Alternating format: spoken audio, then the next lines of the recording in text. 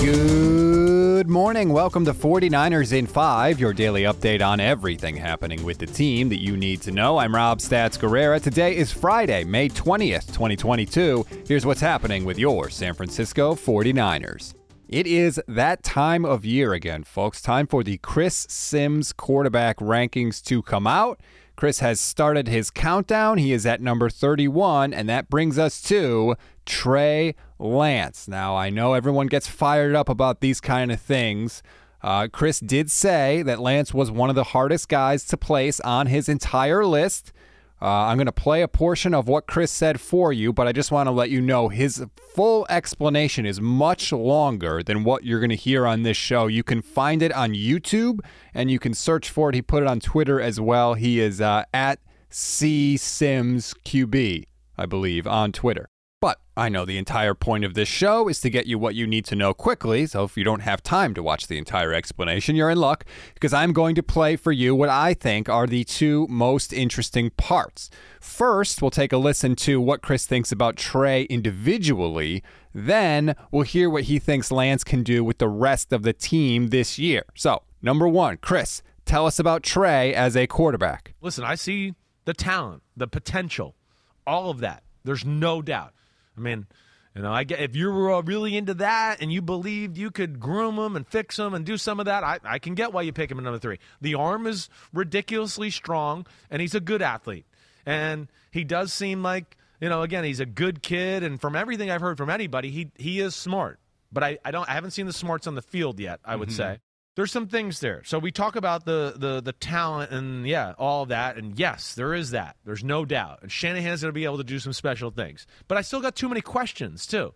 That's why I couldn't place him higher, where there's going to be a few guys in front of him that they're not as talented as him that we'll get to in the next podcast. What's your biggest question? Well, the accuracy is still the biggest question. Just the pure ability to be a thrower and a passer. You know, again, every game was a miracle to get back to 50% throwing. I mean, it really was. It was, he's 6 for 15 here. We're early in the fourth quarter. He's 6 for 19, and it's early fourth quarter. And I feel like Shanahan had to call plays to basically go, let's get his completion percentage up, so maybe we can end the game at 50%. Yeah. I mean, I really felt like as I was watching some of the games, that was part of it. So that, yes, you know, and then the ability, as we talked about many times in the preseason last year, the ability to throw the appropriate ball. Remember when we went through that period last year of, like, you know, people were like, man, there's so many drops in the preseason. It's like, drops. He's throwing to a receiver from you to me, and he threw it as hard as he can. Heavy fastball, nose down, heavy fastball. No spin, right. We've hit on that. Yeah. And it jumps out when you watch on film. Not only that, I think the thing that's concerning is it's, around 50%. Damn, almost 50% of the completions are like, whoa, that guy barely caught it. Or, whoa, he had to turn around and make some crazy catch. It's not easy. Nothing is easy. Yeah. And then I think what added on to it, you see very few real quarterback plays, go through the pocket, do all that, read it, do all that. A lot of his big plays and his stats were what I would call Shanahan specials, where I'd go, listen, it's great throw downfield and all that, but he's wide open by 10 miles. Yeah. I mean, you could have put me or you in on that play, and we still would have got that done. Right. You know, and so I know people are going to look at that and go, wow, and I understand the wow factor, but that's not enough. I got to see stuff like that and plays like that within the normal rhythm of the offense and other things too. You know, too many of the big successful plays were just Shanahan serving it up on a platter. I think everything there was fair.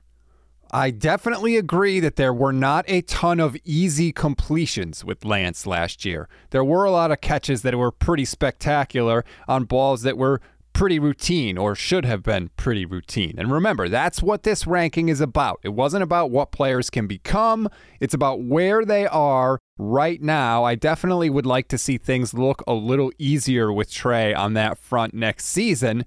And Chris also doesn't get into the reasons for some of those things, right? The fact that maybe the game was a little fast for Lance, so it took him longer to see things. So he was running behind schedule on that clock in his head, so he was throwing the ball extra hard because he knew he was late with his decision-making. Stuff like that. Maybe that's rationalizing by me. That's fair, but I think there are some explanations for what we saw and maybe some explanations for why we won't see that in the future. Now, on that front, Chris was much more positive about how he thinks the Niners can do with Trey Lance as a starter in 2022. The 49ers are a Super Bowl team, period. They were last year, we know that. And, even with saying all this, they basically had to do some of this stuff with Jimmy Garoppolo too. Yeah. So it's not like it's going to be like, oh my gosh, we got to figure out how to kind of work around our quarterback.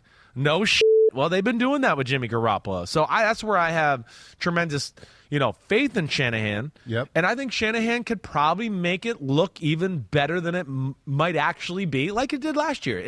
When you look at the stats on paper, he's going to need that skill. I know for a while. I think so, right? Until he, grows into like what you're talking about. Yeah. But I think that would be to me the goal. Is just, hey, let's get him out there, let's get him playing, let's get progress, and if we can get to like you're talking about mid-November, late November, where we start to go, he's starting to read the field and make a few special throws.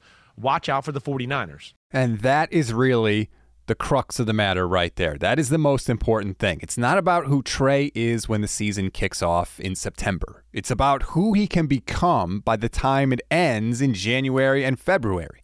We have seen Kyle Shanahan be able to navigate things with a quarterback that has limitations, like Chris said, in only the way that Chris Sims can say it, really. We saw it with Jimmy Garoppolo. We saw it with Nick Mullins. There is no reason that Kyle can't do the same thing with Trey Lance. And hopefully, in addition to that, while that's going on, Lance can avoid the back-breaking mistakes, hit the Jimmy Gimmies, as we used to call them. I'll have to come up with another name for that. And hopefully Trey can make, one of those wow plays here and there in a big spot.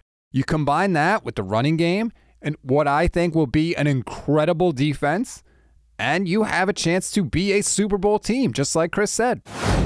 We always give you one thing to read, one thing to watch, and one thing you might have missed. One thing to read on this Friday, there's a cool story on ESPN.com about Jets rookie running back Breece Hall. He is getting tutored by somebody you may know, former 49ers great Roger Craig, who just so happens to be Breece Hall's cousin. Now, there's a really specific reason why Craig is mentoring Breece Hall beyond the family connection, and it has to do with a Hall of Fame running back. One thing to watch, Brad Graham tweeted out a video of Trey Lance working out and throwing some absolute rockets. Kind of cuts against the whole questions about his arm fitness that we saw one former player throw out there recently. You can watch the video, and if you're like me, you can watch it on a loop. I have spent way too much time doing that. Check it out at NN Podcasts. We retweeted it yesterday. One thing you may have missed, Ravens punter Sam Cook announced his retirement yesterday, which ends the career of the longest tenured player in team history. You probably don't know much about Sam Cook, but you may remember him from the Super Bowl in 2012 when he ran around the end zone before taking a safety that all but crushed the last gasp of the 49ers in that game. That's a wrap on today's 49ers in 5. Please rate, review, and follow the Niners Nation Podcast Network. Enjoy your Friday. Enjoy your weekend, everybody. I'm Rob Stats Guerrera. We'll talk on Monday.